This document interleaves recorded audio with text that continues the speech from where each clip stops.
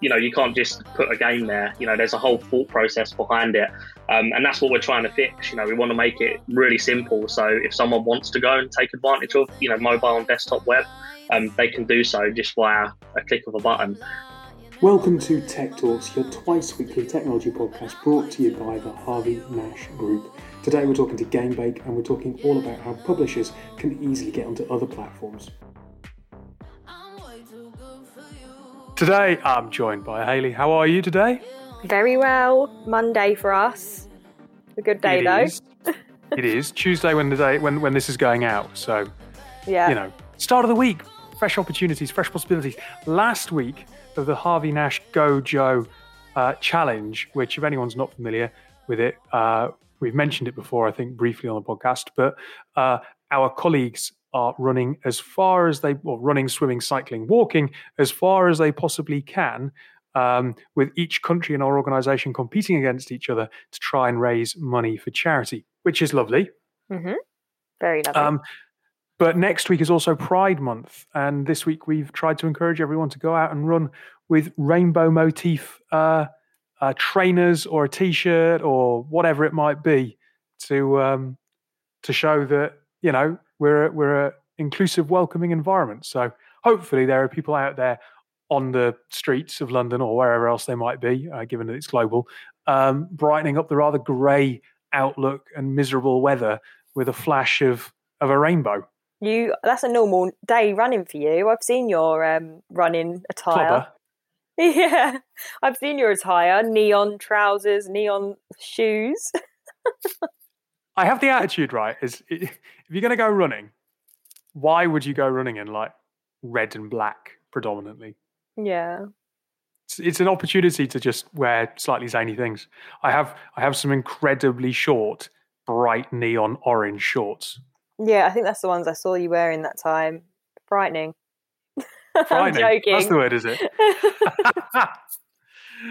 No, but absolutely. If you're listening and you're one of our colleagues, remember, get out there and wear something rainbow motif this week, and show a bit of support for our LGBTQI plus friends in the organisation, because if anything else, it's horrible out there, and it'll brighten up someone's day.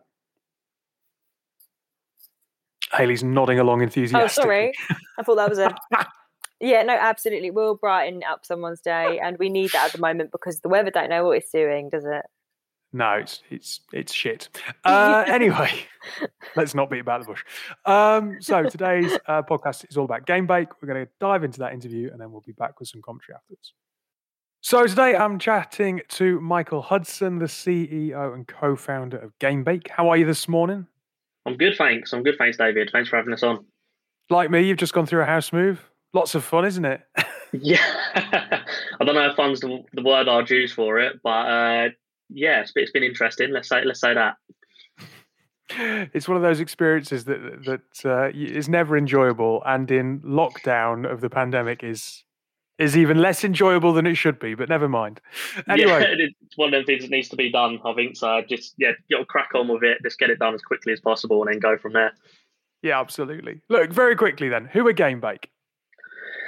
So GameBake, distribution technology. We're solving basically the problem of, focusing on games at the moment, but solving the distribution problem that, we've found in the market right now. It's a very, I think, difficult and, long-winded thing to talk about, to be fair, distribution. There's, so many different angles, so many different opportunities and, markets globally. But we're trying to simplify that really and trying to make it something that everybody can access and, doesn't become an absolute pain to do. It's something that can be part of everybody's strategy, basically, whether they're distributing games across web, across app stores, social platforms and more. They should be able to access that really simply and easily, and that's what we're building, and that's what we're solving right now. So specifically, when we talk about a distribution problem, what first of all, what kind of games, what kind of platforms typically are we talking about, and what is that distribution platform problem? What is the issue you're trying to fix? Yeah, I mean, we're focused a lot on mobile gaming right now, and there's this kind of fake duopoly that we've seen between sort of Google Play and the Apple App Store. And there's obviously massive scale, massive amount of users on these platforms, but there's such a wide opportunity of app stores out there across global markets. Some of them really specific to certain markets in Southeast Asia, within India, Russia, China, of course. Yeah, so with Huawei App Gallery, if you want to take advantage of the hundreds, millions of users they've got, not just in China, but globally as well, then, you need to get onto their store specifically, because Google Play just isn't there anymore. So, for us, it's a very fragmented market at the moment. Everyone focuses on iOS and Google Play because it's kind of the low-hanging fruit. It's, it's had time to build a big ecosystem around it. There's easy ways to integrate ads, purchases, and monetize your games, as well as market them, and monetize your apps and so on, and market them across these two platforms. And that's something that doesn't exist really elsewhere on app stores and so on worldwide. And that's what we're building, and we're bringing together. We want to have an ecosystem that connects into what everybody knows and I guess loves about iOS and Google Play right now. But enables the opportunity to take advantage of all of these other platforms that have hundreds of millions, and if you include in all the social platforms and stuff as well, billions of users globally that are raring to get gaming, basically. So, who's your customer? Because I imagine, look, I this is an area I don't really know anything about, but I imagine if you are someone who's producing, I don't know, Football Manager Mobile and Sports Interactive, you don't really care that there's only Google Play and Apple, because you've already got a huge amount of the market. Is this quite small developers of games? Is this people who really they do need to reach as many potential customers as they possibly can? Yeah, I mean, iOS and Google Play, it's such a competitive market now. Marketing costs, are expensive depending on obviously the type of games and so on that you've got. But there's not this sort of low barrier to enter anymore. It's a marketing game basically on these platforms. If you haven't got a marketing strategy on iOS and Google Play, then good luck. Gone are the days where you could get an Apple feature, and that can kind of be a good sort of chunk of your business plan and your user acquisition strategy. So yeah, a lot of these guys, they have really sort of big marketing budgets. They have massive marketing teams that are doing really well. But it's now about they've got to move to that next level, and they've got to start actually thinking about how they can actually grow further and not just pull more and more money from the users they've got, because there's kind of a glass ceiling. There's only so far you can kind of get on that side. So yeah, for us, it's about opening the door to new users that these guys don't have access to on Google Play and on iOS. For example, with App Gallery with Huawei, you're only going to get them users by going to App Gallery.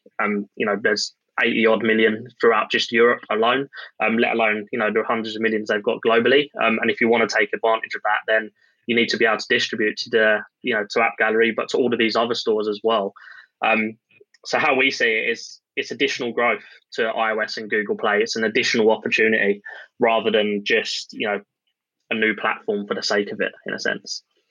Again, look, I'm totally ignorant around this kind of stuff, but I remember a couple of years ago a game called Flappy Bird suddenly kind of ended up kind of getting classic, really popular and was kind of top of the charts and whatever else. Mm-hmm.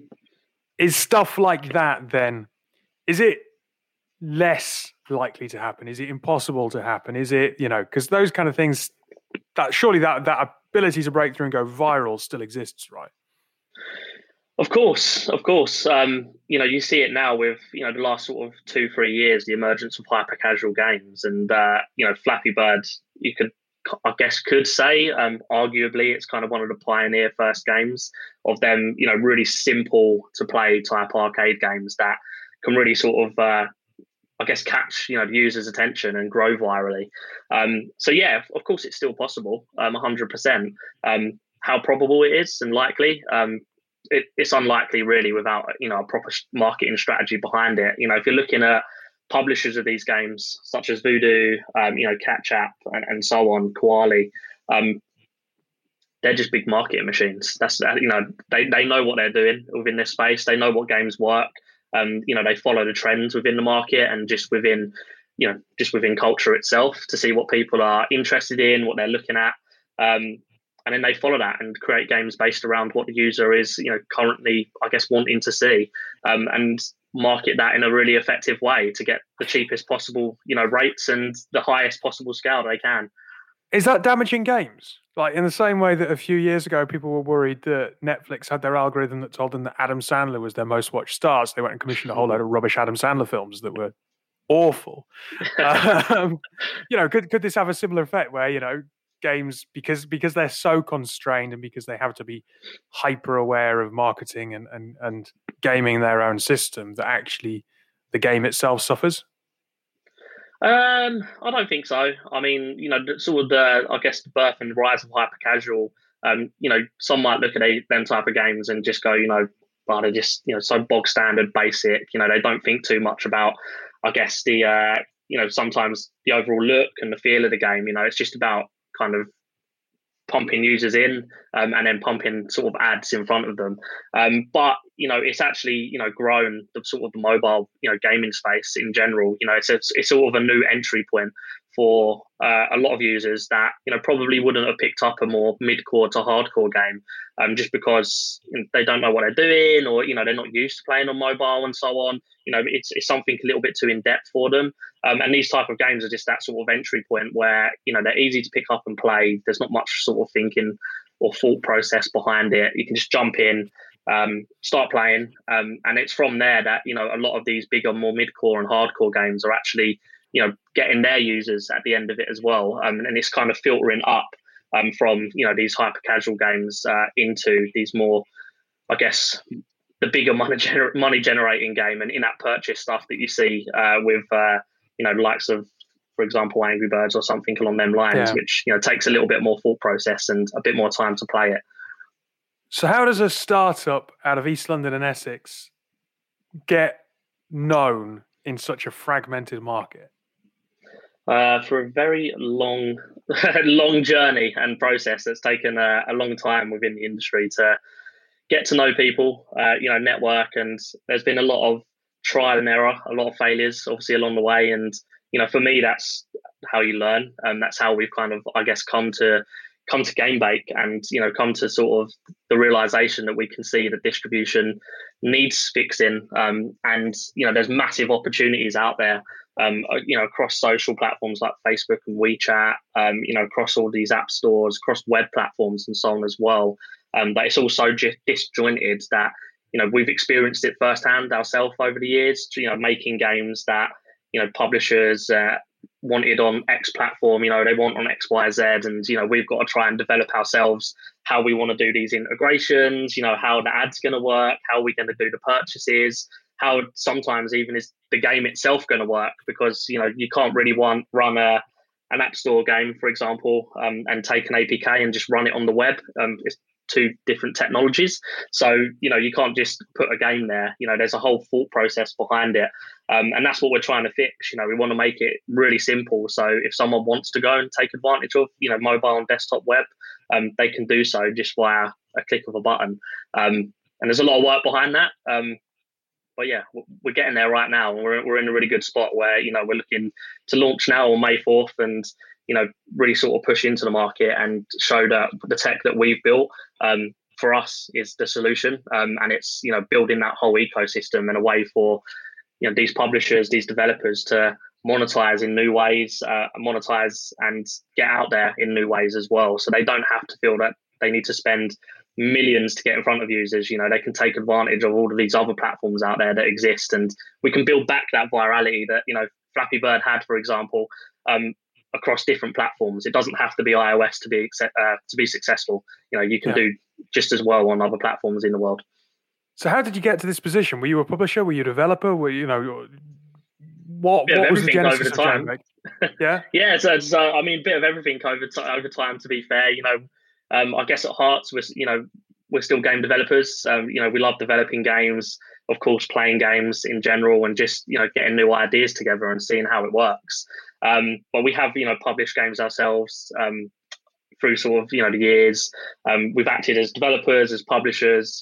We've kind of somewhat dove in on the sort of the platform side of things as well. probably one of the few failures that we have had over time. But in general, we've kind of, I guess, had a bite out of all the pies in a sense, and we've experienced kind of every side of it, and that's why now really we're focusing in, just really honing in on sort of, I think the issue that we find is still there in the industry, and gaming and mobile gaming, browser gaming over the years has evolved with the rise of hyper casual, various different sort of gameplay mechanics and so on. You've seen that kind of evolve over time, with the mechanics and with culture and so on as well. And you've seen that as well with the platforms. They have evolved over time with different iterations of the App Store, and how they've kind of tried to push apps and keep users, I guess, retained within their ecosystem and so on. The one thing that hasn't really changed from our perspective anyway is just the distribution.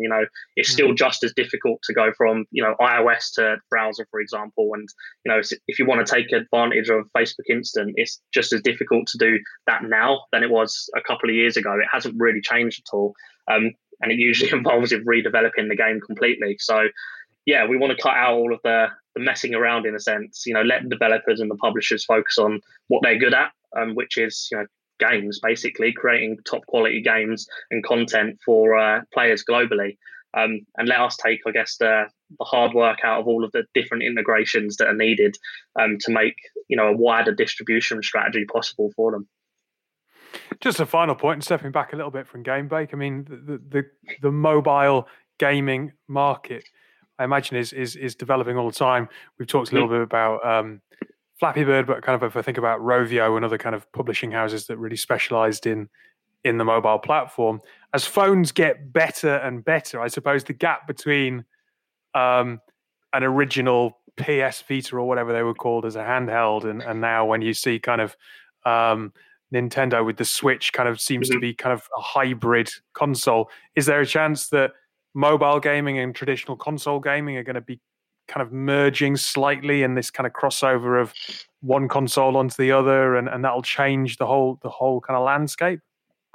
Yeah, definitely. I mean, you're seeing it with the advent now of cloud gaming with with Microsoft and Xbox and PlayStation, and phones now are so powerful that they can play these console games. Again, it's just about how you get them working cross device, and the advent of cloud gaming is obviously enabling that for many studios out there. I think there's still a bit of time before that becomes, I think, sort of the reality for everybody in a sense.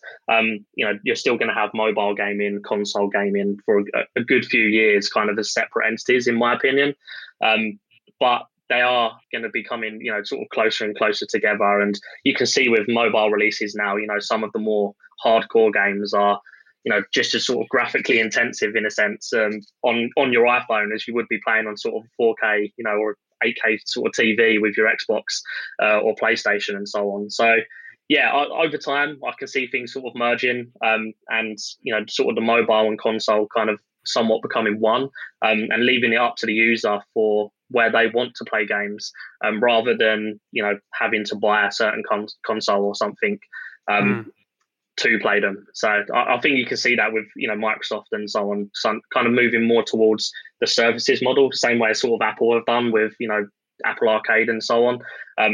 It's less about hardware as time goes on and more about the services that you can provide people. And, that's where they're jumping in, trying to get all the exclusives and get the IP that they can, to make their service the most interesting for users. But at the end, I think it's going to be a bit more of a software and services battle in the sort of the long term rather than a hardware battle.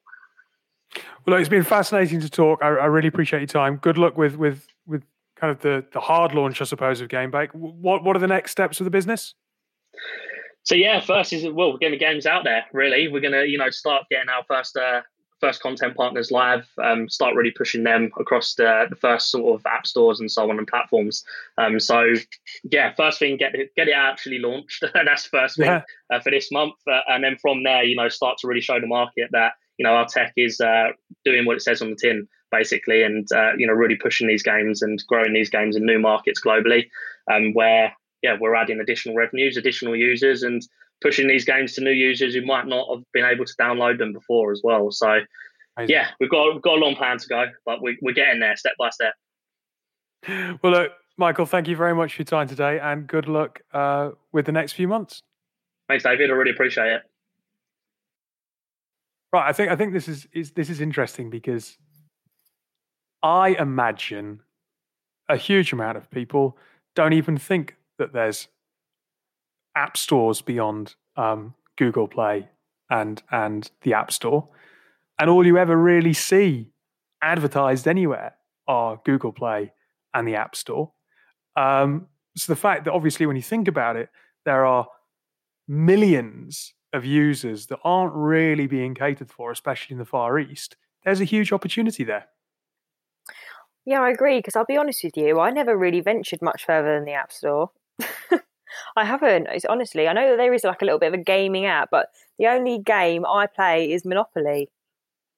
I love it. The only game? Yeah. You are not the co-host for this. We should have had a quiche who does actually game. That's a lie. I've got this other one where it's like you slide the balls and I've got like some word game. Actually, no, do you know what? I've got a few games. But they're all from the App Store. They're all from the App Store. Yeah, they are. I didn't know you could get games elsewhere. Well, yeah. So I had a Huawei, not this phone, but the one before it was a Huawei, and it did have the Huawei store. But I'll be honest, I didn't really use it. But look, if you're in China, then you might find that other stores are more restricted. So if you're a developer, then there's an opportunity to tap into a huge community of people who might be really hungry for some great mobile gaming and great content who have to use those stores. And if you're not catering for it, it is a massive missed opportunity. So it's great to see a young business in the East End of London trying to do something about this and cater for it. Yeah, no, it's brilliant. Because also, like, I loved how you said, like, you know, like iOS and Google Play, like, it is so competitive. If you want to get a game out there on there, like, you've got like no chance unless you've got loads of cash behind you. It's not always the reality, is it? So, like, and like he said, it's like marketing. It's all about that. So yeah, I feel like actually other platforms need to have their heyday, don't they? Yeah, absolutely. And there is that point that, you know, you say it's all about marketing. There is an element of it's becoming more and more competitive. Mm-hmm. And, you know, as gets pointed out during the course of the interview, it kind of depends on how much money you throw at it, which feels unfair. And Michael is within his rights to say it shouldn't be about how much money you throw at it necessarily. Otherwise, I suppose games like Flappy Bird, which gets referenced in the interview, probably wouldn't have been the same kind of viral hits because people just find stuff that's playable and they still, you know, I think the great thing about mobile gaming is that you do get these kind of sleeper hits that all of a sudden are huge, that it's just word of mouth, right? That everyone's playing something. And if that's going to get harder to do on the established stores, that's a real shame. Yeah, I know, because I like sometimes you actually go on the App Store and you look and you're like, oh, it's like there's just so much crap. I'm saying it, it's crap, and like I couldn't even find like something I like if I tried. Like sometimes it's a bit messy. So you're so right when you say it's about word of mouth, or I've played this game, I've been doing this, and I'm hooked to this, and seeing it maybe online. But other than that, if I start scrolling through, I'd be getting annoyed. It's a bit like how you do you know how like you search for a podcast, and that's really frustrating as well because you search for something and it comes up with all sorts, and you're like, oh, that's not great. This isn't great. Obviously, Tech Talks is great. But yeah, I just feel like that even like the search features and stuff like that, like it doesn't make it really that easy. Yeah, and you're right. Like with any of these stores, it's podcast is a good analogy. As they get more commercialized and more popular, it's going to be harder to find the shows that aren't backed, sponsored, whatever. Yeah, exactly. Like that's taken off massively over the last year. Like loads of people have brought out podcasts. So it's the same sort of thing. And also I just like the whole thing. I went on the website and it was all about how like technology has evolved, but distribution hasn't. Like that's just, it's just so true. I mean, in black and white, isn't it? Because there's so many more people that could be having much more opportunity. And I'm looking forward to seeing it happen. It made me, when I read the website, I actually thought, I'm going to make a game. I'm not a developer. How do I do it? Not a developer, doesn't really play many games, as we discovered, but is motivated now to make one. Yeah, and I've got good ideas. Well, if anyone doesn't know, Hayley has a side business of skincare products. So maybe it should be some kind of like makeup tutorial game. There you go. And sunglasses. Oh yeah, that's true. That's true. Sunglasses. Double whammy. Sunglasses is harder. I mean, it would be easier if it was like makeup artist. Virtual sunglass try on. I'd love that. They already exist. Oh, maybe I haven't got great ideas. Do they? I've never even tried that. What website? Go online. Most of them.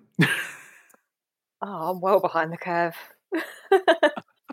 Right. We'll take a quick break. We'll come back with some travel gadgets for your holidays. A couple of years ago, Michael and Jacob, two friends from London, were both thinking about their consumption and sustainability as a whole. Michael, a professional footballer at the time, realised he had no options when it came to sustainable sportswear. Overconsumption and underuse was all too common. Hilo was born, a sportswear brand fighting for the planet by changing mindsets. They've started with a running shoe made with 7 natural materials, and the shoe can be recycled at the end of its life. As a company, they've offset their carbon to beyond zero, making them carbon negative. You can find out more about Hilo and support their mission at hiloathletics.com. That's HYLO. We support the Hilo movement. Right, so we are able to tentatively travel around, and I noticed a list of the best gadgets to pack into your holiday this summer. And most of them, I'll be perfectly honest, are quite boring. A few of them aren't. Some of them, travel adapters, power banks. There's even really excitingly a cable tidy bag. You know, really, really practical but boring stuff. So Hayley, I just wanted to say, you know, bit of travel tech or a bit of a gadget that you'd take away on holiday with you. What would you choose? Well, out of the ones you just said? No, out of anything. Bloody hell, put me on the spot. Can I have a couple of minutes to research? You're like, yeah, no. Go on. Okay, bear with. Okay, right. It's not a gadget, but I've got an idea. Go on. So I saw on this website once, I think it was Firebox actually. Oh, there you go, little feature. And it was like, it's not even technology or a gadget. I don't know, it's so wrong. But I can't believe this is the only thing that's coming to mind. I mean, AirPods, can't live without them. Earpods. Are they AirPods or earpods? AirPods. AirPods. Yeah. Can't live without them. That's technology. But also there's like this plastic, it looks like a sun cream bottle, but it fits your wallet and everything in. So when you go to the beach, it just looks like there's a sun cream bottle with your wallet and stuff there. You know, like how you can get those secret tins that go in your cupboard. Completely irrelevant to technology, I know. But I mean, I know it's using plastic and that's not great, but I'm just thinking, you know, no one's going to get your wallet and your phone stolen. Fair enough. You're thinking this went off topic. I asked for your opinion. You gave it. I can't control the quality of the show when it's unscripted. Yeah, no. What was yours then? The bit that's edited out is Hayley thought that there would be something really good if you could put your phone in it and take pictures of fish. I actually bought one of those when I went on a holiday. So I think that was a good idea, but no one knows that you said that. So no, I've got one too. I love it, but it gets a bit steamy, so we need like a dehumidifier version. I'll tell you what is good, always good, a really decent portable speaker. Yeah, absolutely. I'm always there. When you're on a beach, you want something that connects to your phone easily, but doesn't sound tinny. On the beach. Long-lasting battery life. Yeah. Especially if it's quite quiet beach and there's no one too close to you. So you can have the music up, you can hear it, but you're not pissing everybody else off. Because to be perfectly frank, Hayley, I don't want to listen to your music, I want to listen to my music. Yeah, I'm all for pissing people off on the beach. Whilst wearing your sunglasses. Yeah. Yeah, I'll be there like, I might just like set up a little stall around me. Who wants to buy some? There you go. They go, oh, I'm money making on holiday now. No, I would never do that. You're one of those beach hawkers. No, I'm not. Right. With that, I think that we will say goodbye, enjoy your week, and hopefully by the end of it, we might see a little bit more sunshine. See ya. I don't care, I'm not coming